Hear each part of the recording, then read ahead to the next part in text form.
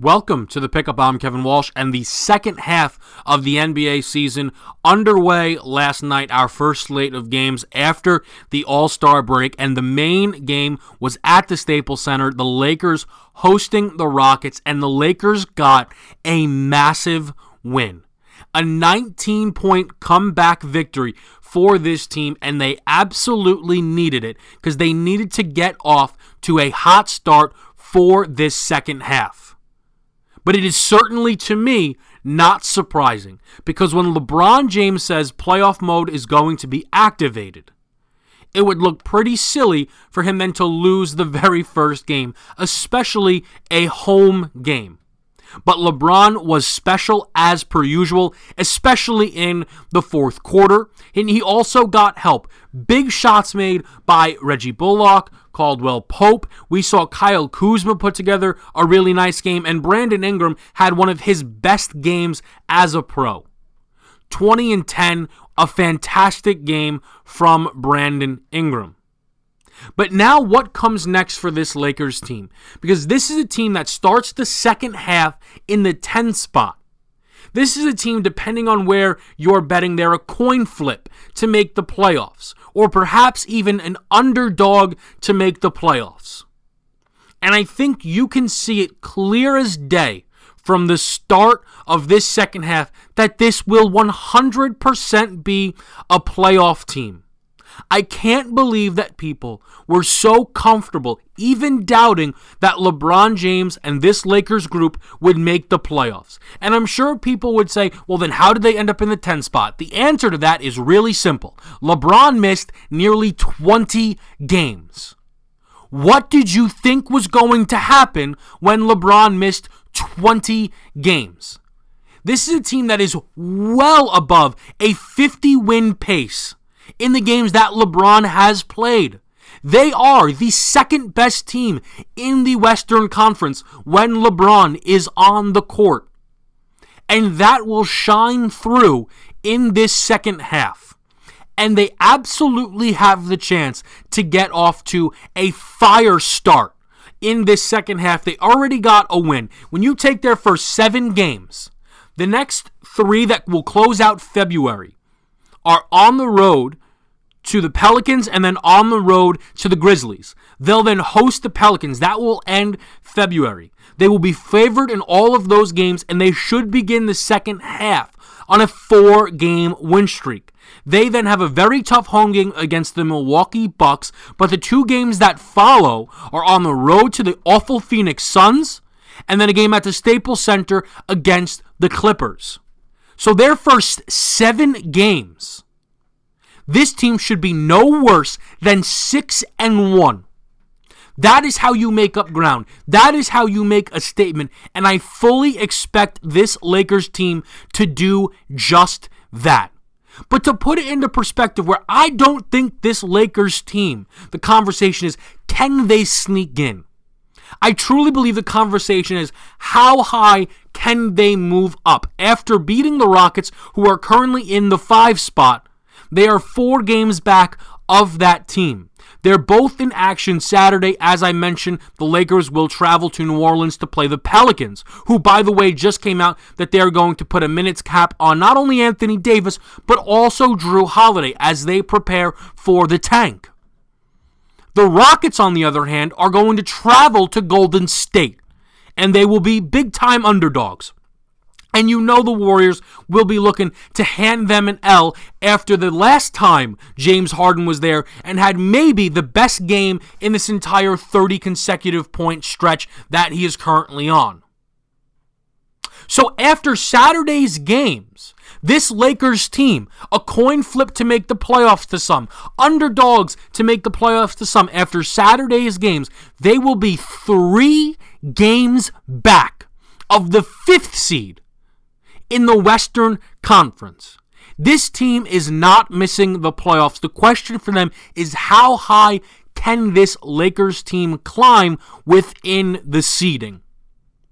I do want to talk, though, about the Rockets in this game in terms of playoffs, because I do fear for this team. If I were a Rockets fan, I would be worried.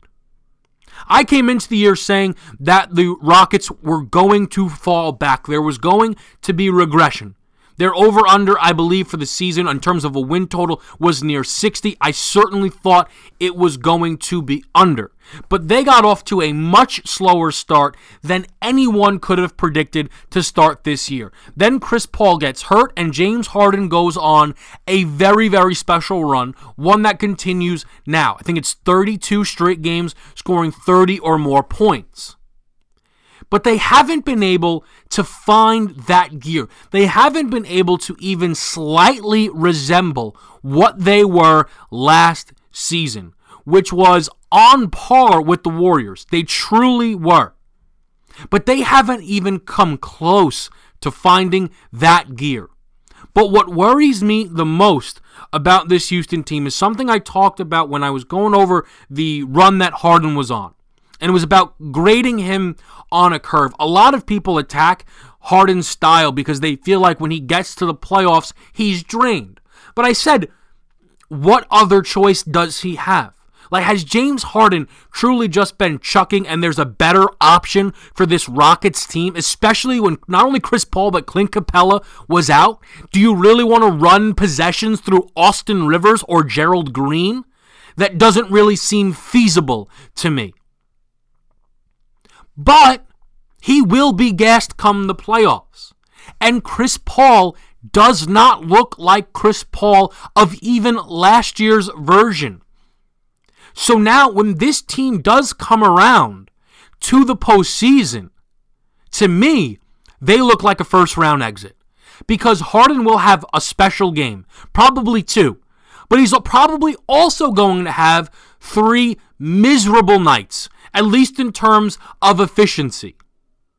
You're then relying on Chris Paul, who we can't even bank on being healthy by the time the playoffs come around. And even when those games come around, what version of Chris Paul will we get? We have not seen at any point this year Chris Paul resemble what he was last year for a stretch. I worry about this Rockets team if I was a Rockets fan, because to me right now, they look like a first-round exit. On the topic of the NBA, let me talk about one of basketball's biggest stars, despite the fact that he's not even in the NBA. Zion Williamson, the megastar freshman at Duke, had the incredibly odd situation of blowing through his Nikes, which then led to an MCL sprain in his knee. And when a player like Zion is so incredibly rare. I mean, there was conversation about Zion Williamson shutting it down before there was injury. He has made it clear pretty much since the first game that he is to be the number 1 overall pick in this coming draft. But once an injury starts, right away, and I tweeted out immediately, the conversation around Zion shutting it down was going to hit a fever pitch, and it absolutely has. And there are 2 sides to this completely dug in that 100% believe they have the correct answer for what Zion should do. The college basketball diehards, the writers, those who love college basketball, are imploring Zion to continue to play and preaching the value of playing in college basketball and playing in the tournament. We know, though, that they're kind of skewed. We know because it's not a great look when your biggest star opts to just not return. That kind of hurts when you have to sell this down the road. It does hurt. But also there are people who believe that Zion 100% should shut it down. He has absolutely nothing to play for because Duke is merely a launching pad for him to get to the NBA, for him to solidify his draft position, and that has already been accomplished. A fair point. To me, though, there are 2 main things that aren't really being talked about enough in terms of this argument that actually do favor both sides. And this is why I don't believe this is clear-cut, 100% should play, or clear-cut needs to shut it all down. Something that to me is in favor of Zion should return when healthy and when cleared is this isn't just about winning a national championship. This is not just about being remembered at Duke. Zion is currently having, arguably, the best college basketball season we have ever seen. He is dominating offensively, defensively, in a way that we've really never seen before. And he's doing it alongside teammates that make up the greatest recruiting class of all time. The top 3 players in the country, along with the number 1 point guard, all chose Duke. They came in, a lot of people thought that they were the best team. Some had Kentucky, some had Kansas. And if you remember that first game, Duke throttled Kentucky so bad that we then wondered if Duke would go undefeated. That was the type of statement that this team made. So for Zion, it's not just about being remembered at Duke or being able to say, we got a national championship. It's about leaving an all-time legacy. The way the Fab Five is remembered. The opportunity for this Duke team is there to go down as one of the greatest college basketball teams of all time. Zion and RJ, maybe the best duo college hoops has seen. They are so dominant, and you then pair that with Trey Jones and Cam Reddish and Marquise Bolden, and I know Bolden falls a little bit short of the other 4, but that's 5-star recruits that make up this starting lineup. This is a special team, and I think it's going to be hard for Zion to just turn that away, especially when we know how close he is to those guys and talks about the relationships that he has with them, not just being teammates, but truly best friends. I think that is something that is incredibly valuable to Zion. But in terms of shutting it down, the argument is simple. Secure your money. Don't risk further injury. You don't want to fall out of the number 1 slot. And a lot of the college basketball diehards have said there's literally nothing that Zion could do that would prevent him from going number 1. I don't know if that's true, but it honestly might be. He's been that dominant, and if you pass on Zion, you're pretty much asking to be fired. But I will say this.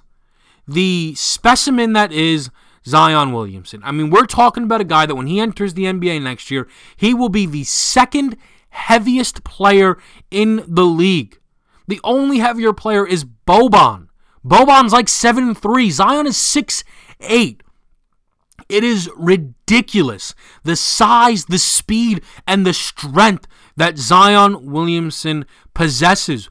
But it is a bit concerning how that weight will grow on him, how his body will continue to transform. It's not something we've ever seen before. All of that weight and power on the knees repeatedly again and again and again when he soars up for these incredible dunks is something that could be a bit of a concern. So when I see Zion have a knee injury, I'm not worried right now short term what happens if he plays in the tournament. I more so think about the longevity of Zion's career. He does not only, this for Zion, the goal of going number 1 at this point, you've accomplished that. You're gonna go 1. That to me is small. Zion, if health permits, looks like he truly can be an all-time great. And I know that's a lot of praise to put on an 18-year-old, but he has been so special, and he deserves that type of praise. And really, the only thing that could stop it is potential injury. So when you come across a situation like this where you don't need to play at Duke another game, and you can sit out and preserve yourself, not just for the draft, not just for a combine or special workouts, but just for the longevity of your career. I believe that is something that should be taken into account. I don't believe it's necessary for me to sit here and tell you Zion must play or Zion must sit. I don't feel comfortable doing that. That's completely 100% Zion's decision. I think it's more important for me to say I think there is a really, really good argument for either decision that Zion makes.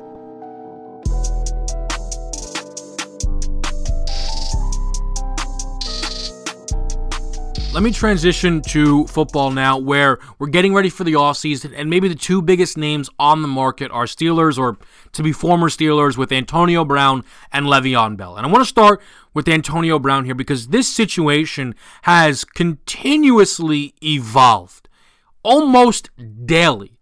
And every single new development has hurt the Steelers' position.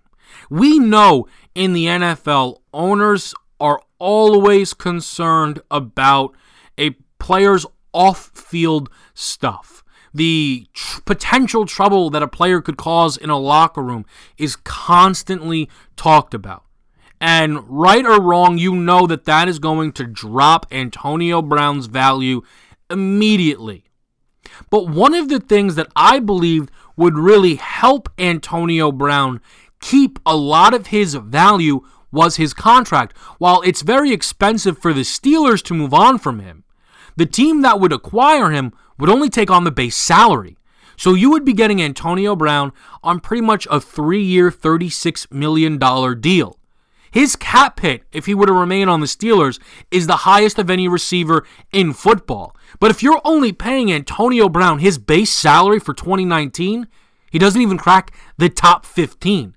So getting what is undeniably, one of the 4 best receivers in football, and a guy that for a lot of people is still the best receiver in football, at a price where he's not even top 15 in cap hit, I mean, that has to cancel out a lot of the off-field stuff.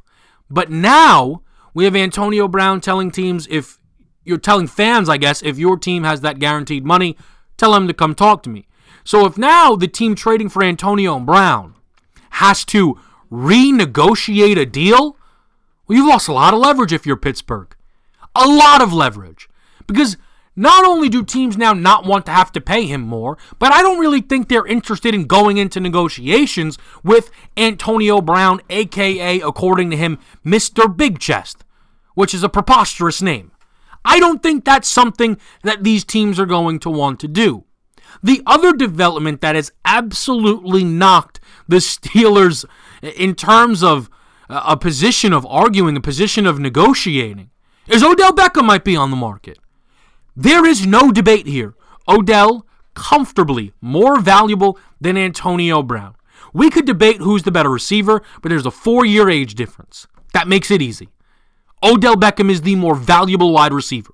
Every team is more likely to spend more for Odell Beckham than they are for Antonio Brown.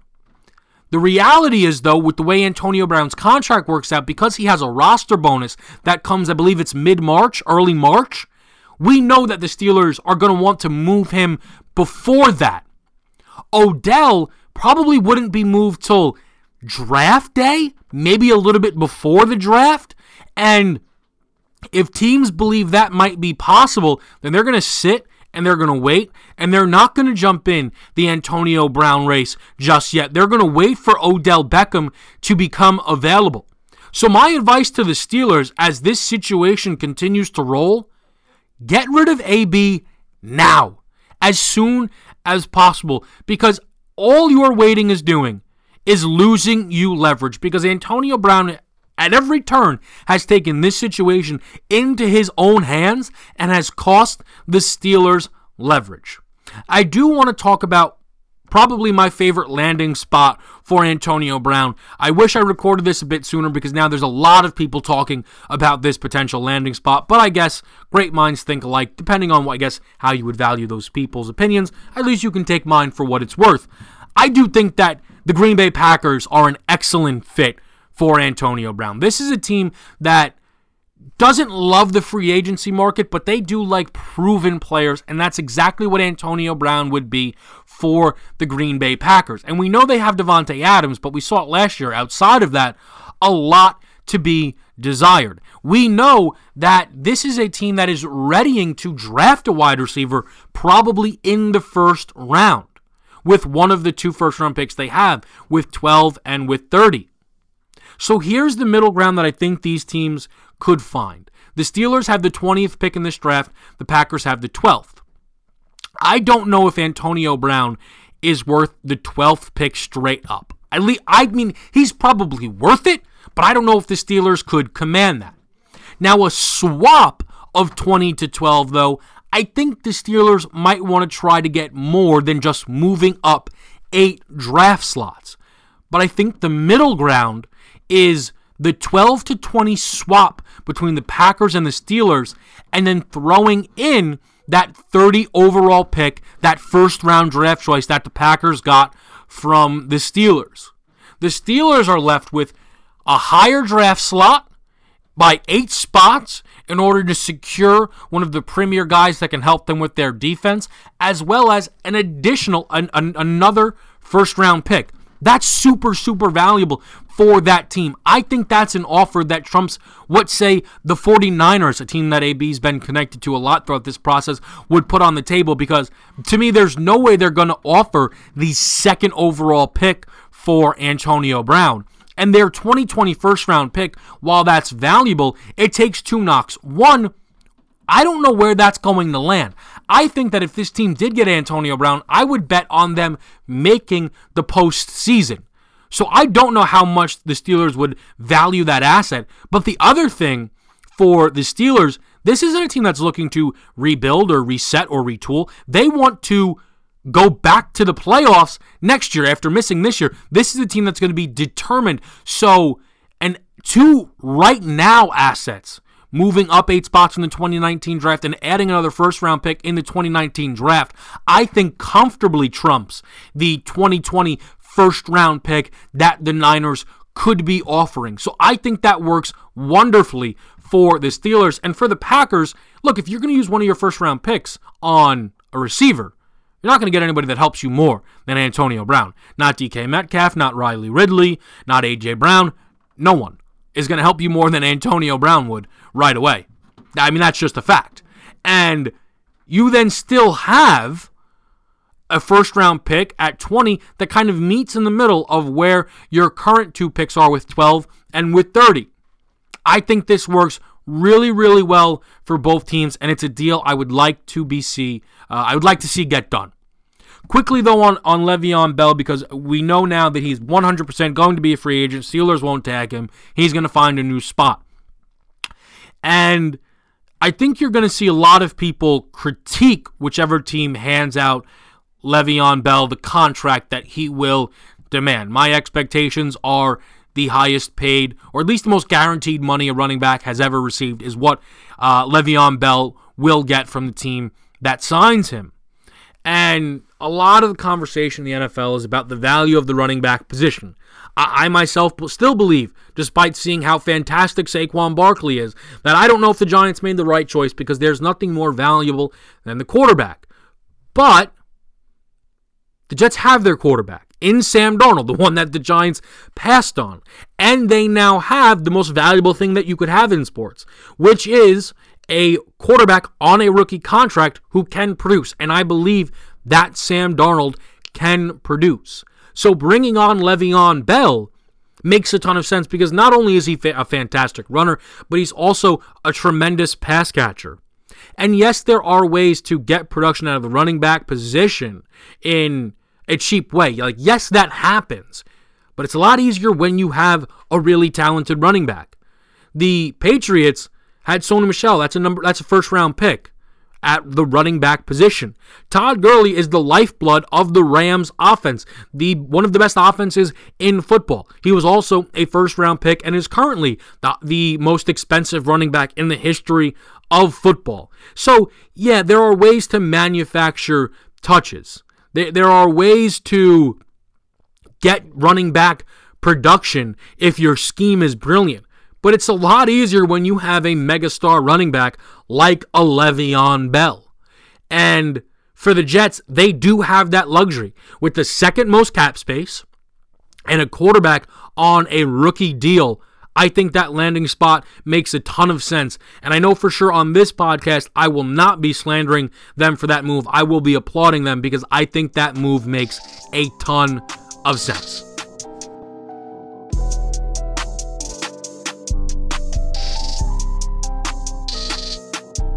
Allow me to close talking baseball, because this is an opportunity that doesn't come around a ton, but one of the best players in the entire sport signed a $300 million contract.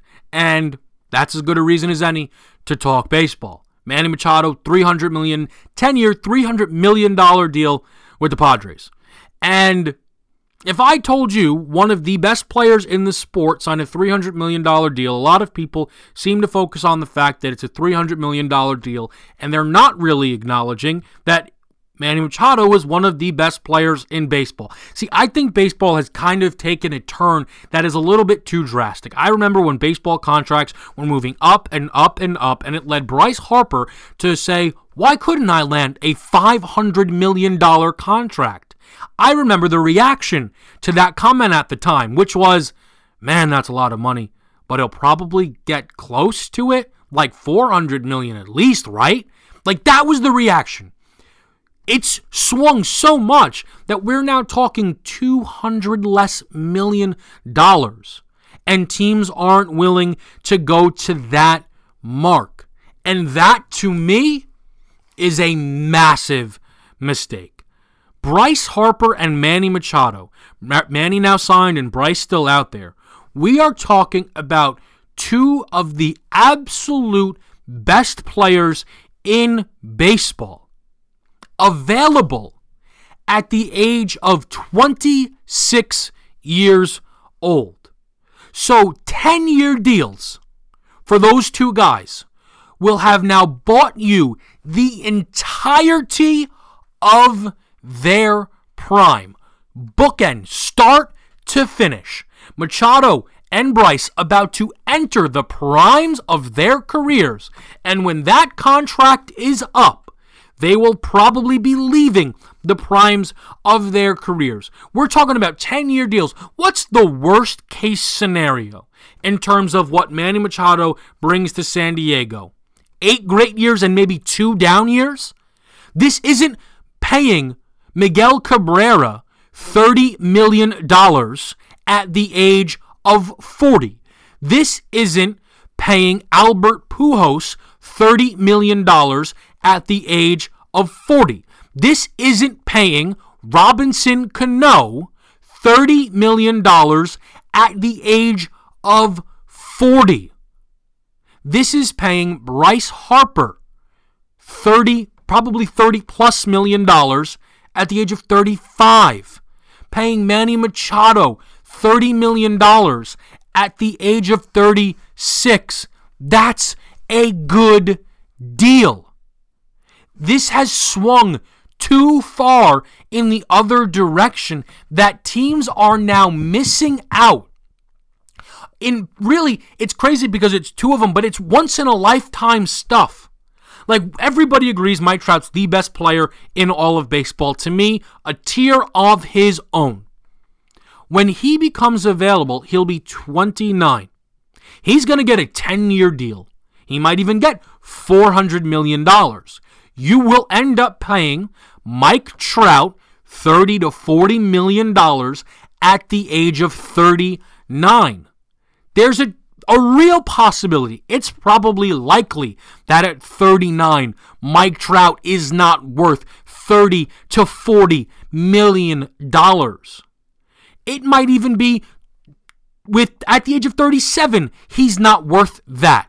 And we're talking about the best player in the game, but this is why Machado and Harper are different, because you're not worrying about paying them at age 38, 39, 40. They are free agents now at the age of 26, so 10-year deals are locking you into their prime. For me, $300 million for Manny Machado for 10 years, that's a steal. When Bryce Harper signs from anywhere between $320 and $350, I assume that's what it will be, that's going to be a steal. I truly believe 10-year, $400 million contracts for those two would have been 100% justifiable, not only because of their talent, but because of the years you are paying them and the flexibility that you have in baseball. I'm not worried about paying Bryce Harper $40 million every single year between age 26 to 36. But I also know in baseball, I have time to make that work. Like if I'm, say, a Yankees trying to contend for a World Series now, well, I know I have the chance to do that with Bryce Harper right now and for years to come. He fits in wonderfully with a young core. Same could have been said for Manny Machado had the Yankees made that move. Machado now with the Padres, right? The Padres aren't expected to win their division. They're not expected to make the playoffs. They're not even expected to go 500.